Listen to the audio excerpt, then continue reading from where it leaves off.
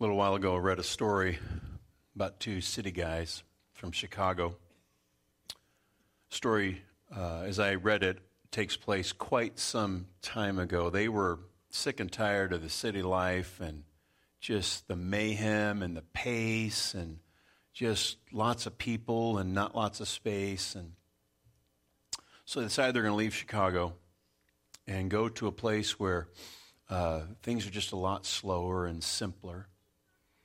Decide they're going to be farmers. Never farmed before in their lives, have absolutely no idea what they're getting into, but they're going to go and they're going to be farmers in Texas.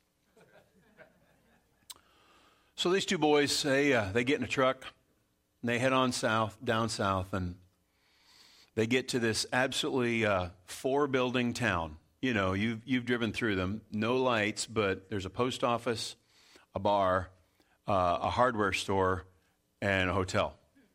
That's about it. And they walk into this hardware feed store.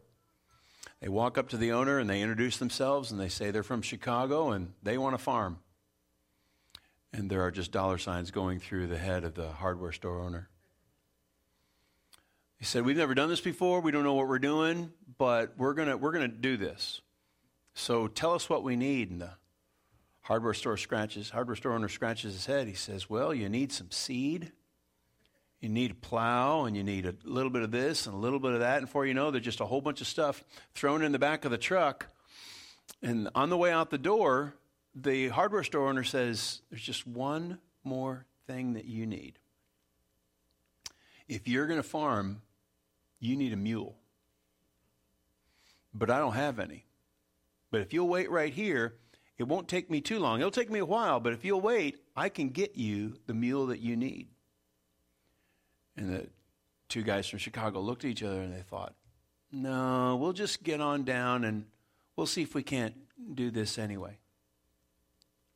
Hardware store looks at me, "Oh, okay." They walk out the door. They look to the left, and on the front porch of the hardware store, there's a box. And this box is full of watermelons. Well, they've never seen anything like that. So they look at the watermelons and they say, "What are those?" Hardware store owner smiles. He says, Those are mule eggs. You get one of those, for too long you'll have yourself a mule." So these guys smile, high five. "Yes, got a mule." Put the mule egg in the back of the truck, and they get on down the road, and they're going for a little while, and they hit one of those West Texas dirt roads, hit a bump.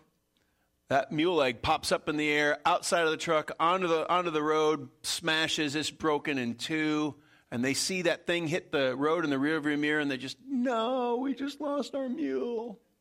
Well, while they're getting out of the truck, what they don't realize is that one of those well-known Texas jackrabbits has come out of the woods, sees this watermelon on the road, starts eating the watermelon. And they see that, and they go, "It hatched! It hatched! We got a mule! All we got to do is just wait, and it'll be full size. We'll be good to go." They start walking over toward that smashed up watermelon, and that rabbit starts going. Anybody ever chased a rabbit on purpose? You ever done that? Well, you know what happens. That rabbit goes this way, that way, this backwards, forward, sideways. They are wore out, and they don't have a rabbit, and a.k.a. mule, hatchling. And they sit down, and they said, "I'm not too sure about this. I don't think we really are cut out to farm in Texas." The other guy says, "I'm sure glad you said that, because I don't think I could plow that fast." Think about it. You'll get it. You'll get it.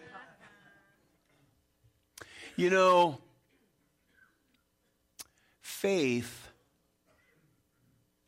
is a lot like that. You're not happy where you are, and you decide you're going to go someplace that you've never been before. And sometimes you get advice from people who have never really met with Jesus, but they'll give you their opinion. And sometimes you end up bringing things into the effort that have absolutely nothing to do with following Jesus, but you think that they're kind of essential. Before you know it, you're in the middle of a field trying to figure out how you got there and what you're going to do next. following Jesus is not as hard as we make it out to be. But sometimes we make it out to be pretty hard. Because sometimes it's about holding on to things that we think are important. We can't let them go. And we're looking over here, and there are the things that are important, but we're afraid to pick them up. Because if we pick them up, it means we have to make a choice. Because we can only carry so much. We can only do so much. Before you know it, we're sitting in the middle of a field. We don't know what to do next. That's why James wrote what he did. James is not a rookie in any way, shape, or form. He knows the challenges of following Jesus. He understands the cost, but he also is starting to get a glimpse of the return. And he wants you and I to know that notwithstanding the simple things that he says, they can be hard to live out because real people have real problems. And real people that have real problems talk to other real people who also have real problems. And when real people who have real problems in a real world come face to face with a real faith found upon a real Savior, they start talking about it. And they start saying, listen, I used to be over here, but now I've been walking with Jesus. And let me tell you, it's a lot better. And we've been talking about what this real faith for real people looks like. It's not about mule eggs in the back of a truck on a road you've never been on before.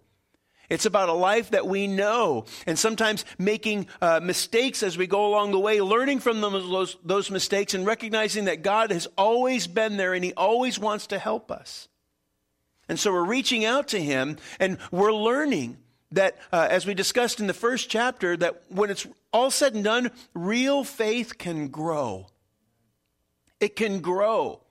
And it grows through wisdom, and it grows through endurance, and it grows through trust. And we talked about that 5 weeks ago and how every one of us goes through those different cycles. And sometimes they're really simple and sometimes they're really intense, but we're growing through that. And those periods of growth we look as opportunities more really than we do as burdens or struggles.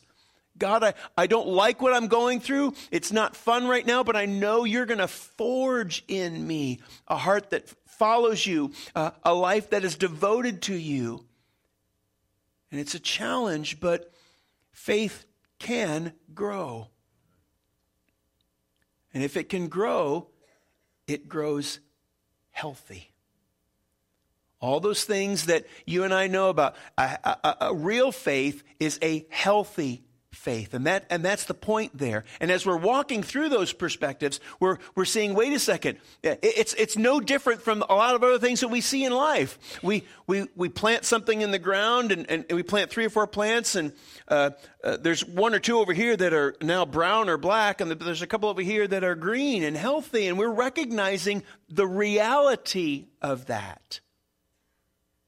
And it's no different for our faith.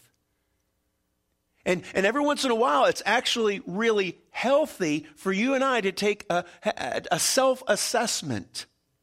Am I just walking through the motions? Am I just going through all of this? Is my faith, does it consist of 90 minutes on a Sunday morning and then Monday through Saturday doesn't matter? Well, that's not healthy. That's not vibrant. That's the dark brown or black plant. But when we're growing healthy, it's measurable, and you can see those things. And last week we talked about the perspectives of, James talks about things that in some ways make us not healthy, the inability for us to control our words, or having people around us that aren't healthy. Those 2 factors really can contribute to our spiritual unhealth. And in those contexts, we said, healthy people choose wise words and they choose wise friends. And there are more than a few of us sitting right here today that could say amen to that.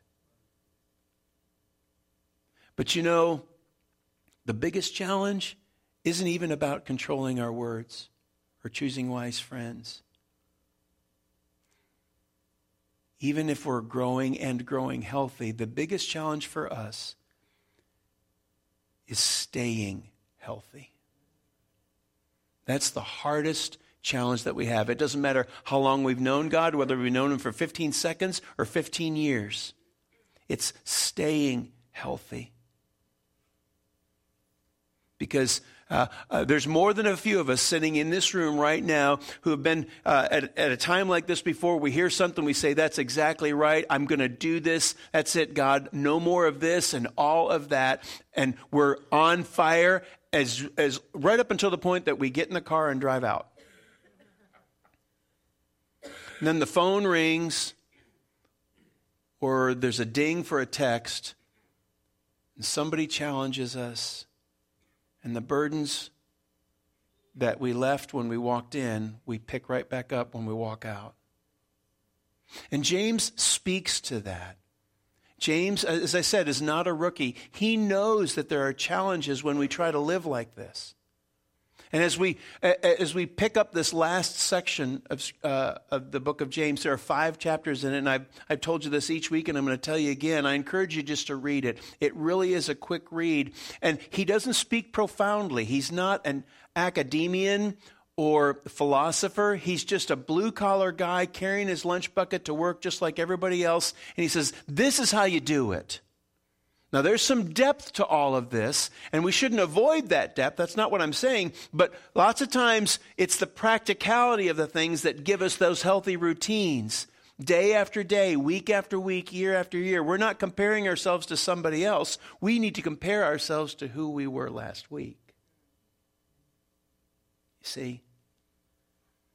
And there's no profound teaching, so to speak, as much as there are convicting reminders of who Jesus calls us to be. If we are a people whose primary goal is to help people find and follow Jesus, having found Him, we want to follow Him. And in following Him, we want to do that consistently. And James has some things to say about how we follow Him, and in doing so, stay healthy. Read with me, if you will, along with some verses from James chapter 5. Excuse me. He starts in verse 7. Dear brothers and sisters, be patient as you wait for the Lord's return. Consider the farmers who wait patiently for the rains in the fall and in the spring. They eagerly look for the valuable harvest to ripen. You too must be patient. Take courage, for the coming of the Lord is near. Don't grumble about each other. I told you this was the simple stuff, you know. That verse doesn't really address anybody here. Don't grumble about each other, for you will be judged. For look, the judge is standing at the door. Now, for examples of patience and suffering, dear brothers and sisters, you know about Job. Now, James is speaking to people who are going to be familiar with this. Job is an ancient character. You can find if you look in the Bible you can find a story on that. It's a powerful story, and the patience of Job is an idiom that lots of people have known for years. But if you don't know that story, I encourage you to go back and read it. It says he was a man of great endurance. You can see how the Lord was kind to him at the end. For the Lord is full of tenderness and mercy. Are any of you suffering hardships? You should pray. Are any of you happy? You should sing praises. Are any of you sick? You should call the elders for the church to come and pray over you, anointing you with oil in the name of the Lord. Such a prayer offered in faith will heal the sick, and the Lord will make you well.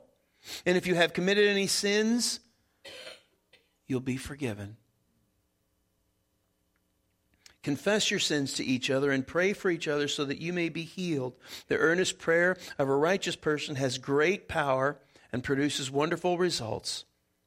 My dear brothers and sisters, if someone among you wanders away from the truth and is brought back, you can be sure that whoever brings that sinner back from wandering will save that person from death and bring about the forgiveness of many sins. Now, to be sure, James is kind of doing a shotgun here. There are lots of topics, lots of points. It's not possible to cover all of them in just the last part of our time here. But there are a couple things that I do want to bring out. Again, not profound, but the steadiness of these attributes can make the difference between staying healthy and getting sick, spiritually speaking. First thing I want to bring out, James right away talks about patience. You know, the easy one. Patience. In the beginning of this letter that he writes, very first couple of verses, he says, consider it an aspect of joy when you encounter a whole bunch of struggles, Shannon's paraphrase version. Consider it a good thing when you encounter a whole bunch of struggles, because that produces endurance.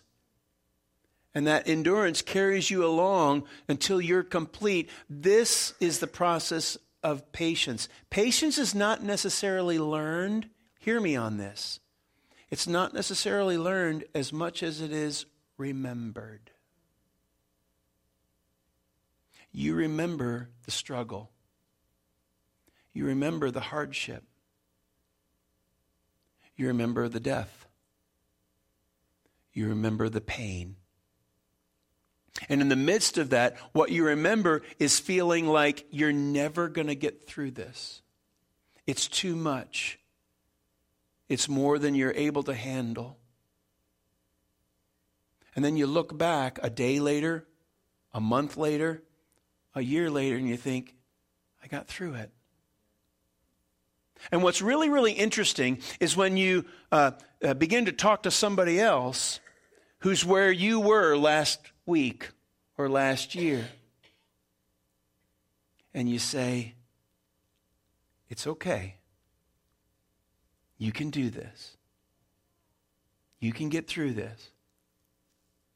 Leslie and I have enjoyed some family being with us, and we've been having some real good conversations and long car rides and sitting at the dinner table. And Leslie and I are empty nesters and kind of been beyond that, and talking to family who have kids in the easy years of life, high school, where all problems are resolved with a simple, casual conversation while walking out the door. There's absolutely no drama in any event, in any relationship. It's just really, really simple. And those times in life are characterized by two simple words that have more vowels than consonants. And the words are, and ah! All right? Those two words, encapsulate the entire time when you're going through there. And in the middle of that, you're thinking, they're not going to live. Either I'm going to kill them or they're going to kill themselves. That's what you're thinking. And then you look back and they get through it. Sometimes with your help, sometimes not. But there's a lot of praying and a lot of patience. And it's not just the patience that you have with them, it's the patience that you have with yourself and the patience that God has with you. Because every once in a while, you've forgotten that you were that same teenage person 20 years, 30 years prior. And every once in a while, the believer has this kind of funny conversation with God, and God goes, yeah, you weren't like that at all.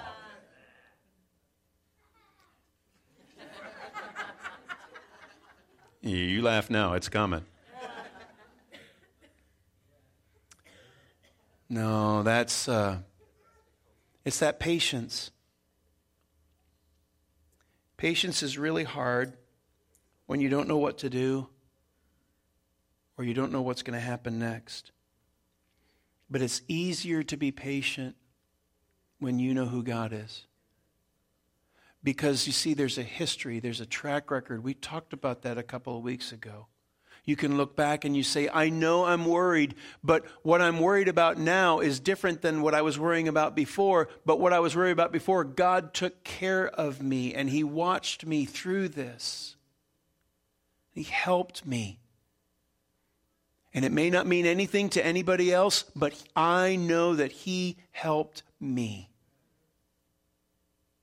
It made a huge difference. We remember what He did. Because patience is about memory. I love what the psalm writer says. Psalm chapter 40 says this, I waited patiently for the Lord to help me, and he turned to me and he heard my cry. He lifted me out of the pit of despair, out of the mud and the mire. He set my feet on solid ground and steadied me as I walk along. He's given me a new song to sing, a hymn of praise to our God. Many will see what he has done, and they're going to be amazed. They will put their trust in the Lord. That's the dividend of patience, is trusting God. First simple thing, well, I should say the first thing, it's not simple. The first thing to staying healthy is having patience, trusting that God's got this.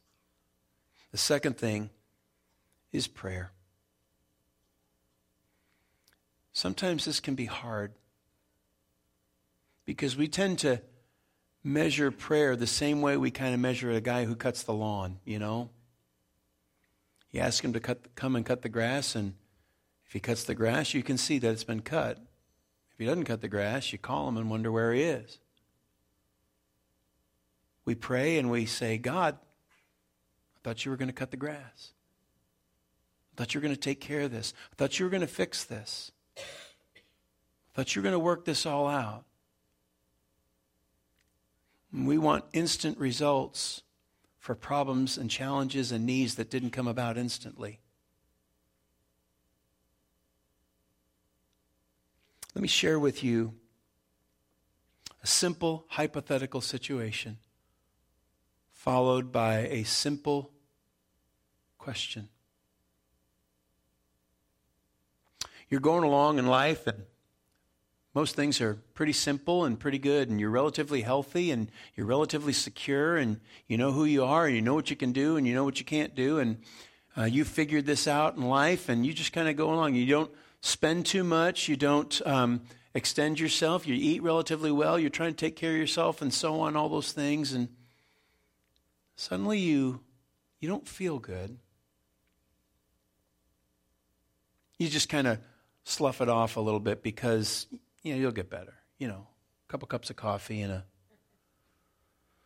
slice of rhubarb pie, which is really, really good, by the way. You'll be good, right? But you're not feeling any better. You go to the doctor and you tell him what's going on, and he doesn't necessarily say anything. He just says, let's run a couple tests and let's see how this all turns out. And so right there in the doctor's office, you get some blood work done, and doc comes in. He says, could you stick around for a little bit? You're thinking, uh-oh, what's this mean? And then he comes in, and he's got a quiet, stern look on his face. He says, I got good news and I got bad news. What do you want? Well, if you're like me, I want the bad news first. We'll get the good news second. He says, the bad news is it's terminal. And the only words you hear after that are kind of like Charlie Brown's teacher for a little while. Then you suddenly remember, there's good news after that. Doc, what's the good news? Well, the good news is you can beat this. Now you got to change this about your life, and you got to do this. And also, you need to take this medicine once a day, every day. Your routine in life has to change. And this is going to make it possible. When you take this medicine, it will enable you to beat what would otherwise kill you. So here's my question. Are you going to take the medicine? Well, of course you are.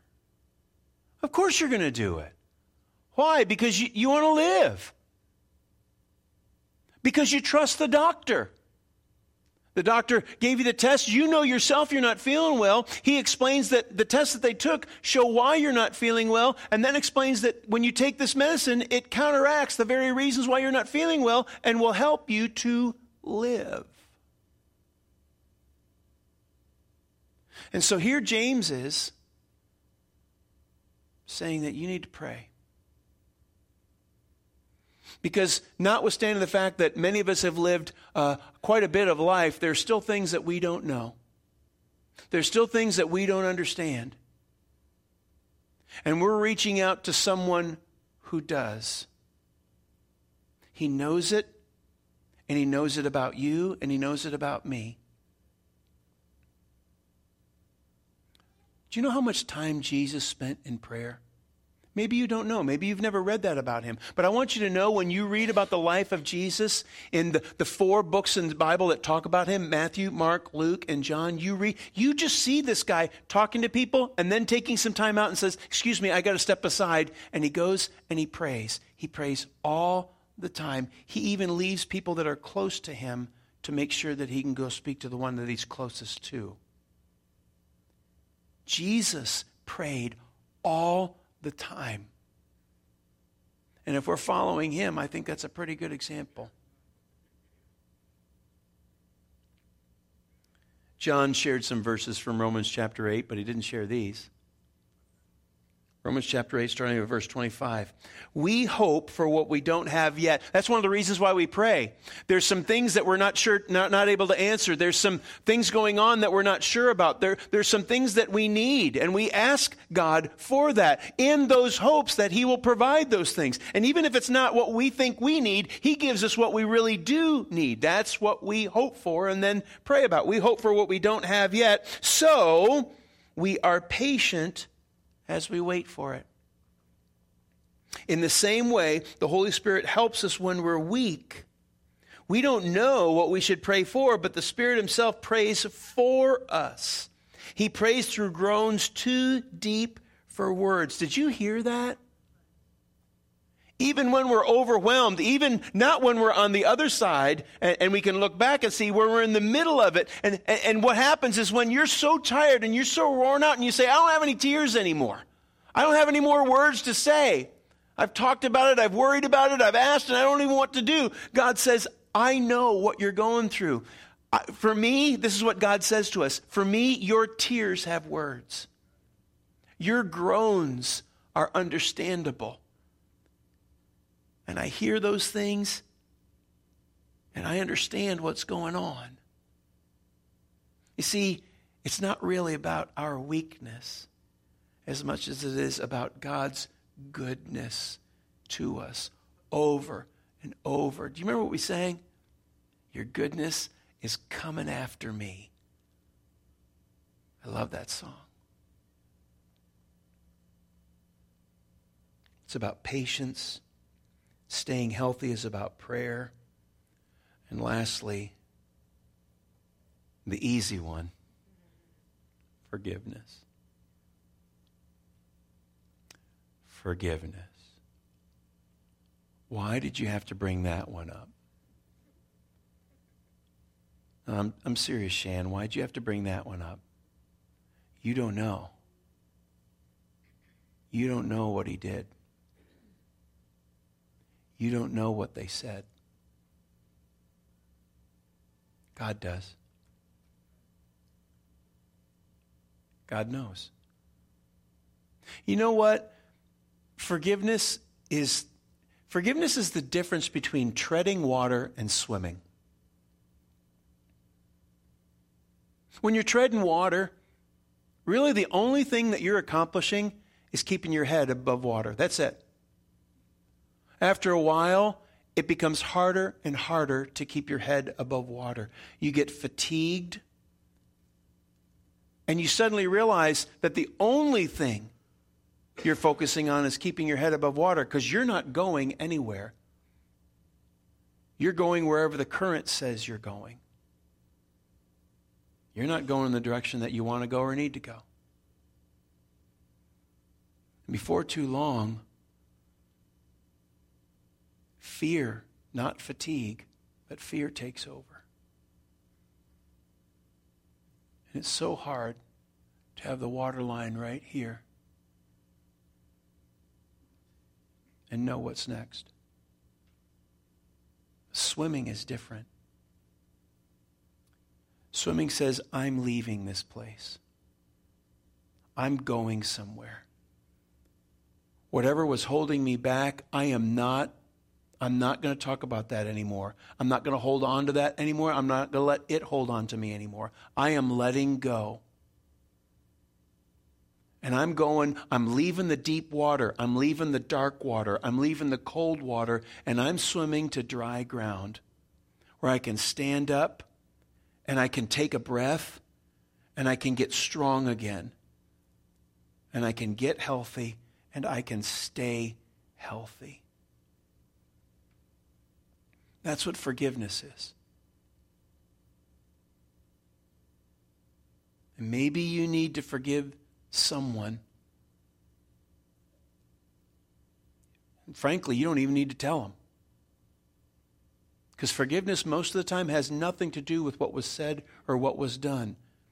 Because if you're still thinking about something that happened years ago and it still has a hold on you and it's those 10 and 20 pound weights that are tied to your ankles while you're trying to tread water, the event, the words, that's not the issue anymore. It's you thinking about them, you focusing on them that just compels you and pulls you down. And James says, don't do that. Forgive one another. And when he says confess your sins, I want you to understand that here's a really good general principle to apply in that context. If something happened public, make the confession public. If something happened privately, make that private. And oh, by the way, you and God is private. Okay? It's not about coming down here on a Sunday morning and standing up and saying, hang on just a minute, let me get my list. And talking that way. That's not what James is talking about. He's talking about letting go of the junk. Stop dragging the bags around and let the forgiveness of God, the grace of God, the mercy of God cover you and help you.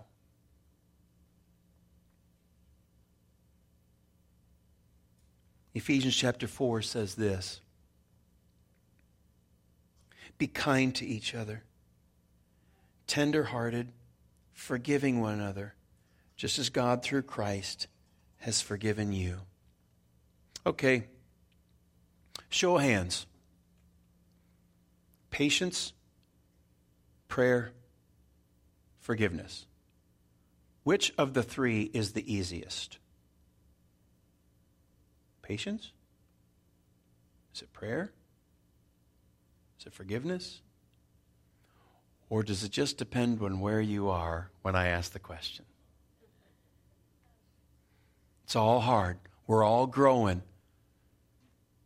And we're growing together, and we're encouraging one another. And the day where I have nothing left to say and I can't pray, you're praying for me. And the day when you're having a hard time forgiving someone, I'm reminding you that you've been forgiven too. And on the day when we both can't take it anymore, somebody else comes up and says, it's all right, I've been there. You'll be okay. Because sometimes we tend to think that faith is like a mule egg. It's this fanciful thing that nobody really can get a hold of. It doesn't really have an impact on our life. And sometimes it's even just a story. It's not real. It's talking to a guy in a hardware store who could actually care less about me, but just wants to sell me something else.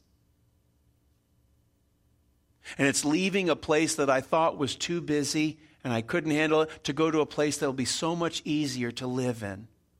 And doing something that I've never done before, but everybody else can do it, so I guess I can too. We find ourselves in a field, exhausted, wore out, and having no idea what to do next. And James says, no, that's not how God works. And that's not where God leaves you. He doesn't sell you a bill of goods and then abandon you. He knows exactly where you are. He understands exactly what you're going through. And if you're not sure, you ask for wisdom, and he gives it to you. And if you don't think that he knows where you are in the middle of a storm, he says, I know exactly where you are. Be patient, because tomorrow's going to be better. It's okay. You're going to get through this. Because that's what real faith for real people is like when they live in a real world and ask for a real God. Let's pray. God, thank you so much for the hope that we have, the joy that you give. Lord, there are days that are really, really hard. And there are things that are going on that we don't understand, and we wonder if you're listening at all. And then the struggle passes, and we come to find out that you were always there. You heard us all the time. You walk with us. You give us guidance. You encourage us. God, we're not trying to figure it all out ourselves, because we know that we can't. But we're asking you to help us, and we're asking you to help those that are around us. God, we don't want to leave here and be on a spiritual high for about 20 minutes only to find out that the world is bigger than you are. We know that's not true. You have overcome everything that we're going to struggle with. And so, God, we are asking for your wisdom. We're asking for your encouragement. We're asking for your strength. Because there are some days that we can do okay, and then there are a lot of days where we're just treading water. Thank you for rescuing us. Thank you for lightening our load. Thank you for helping us to swim ashore. God, as we close this out, we want our faith to be real so that other people can see the hope that we have, the gratitude that we have, what it's like to smile and breathe again. Thank you so much for the love that you've given us. We say all this in Jesus' name. Amen.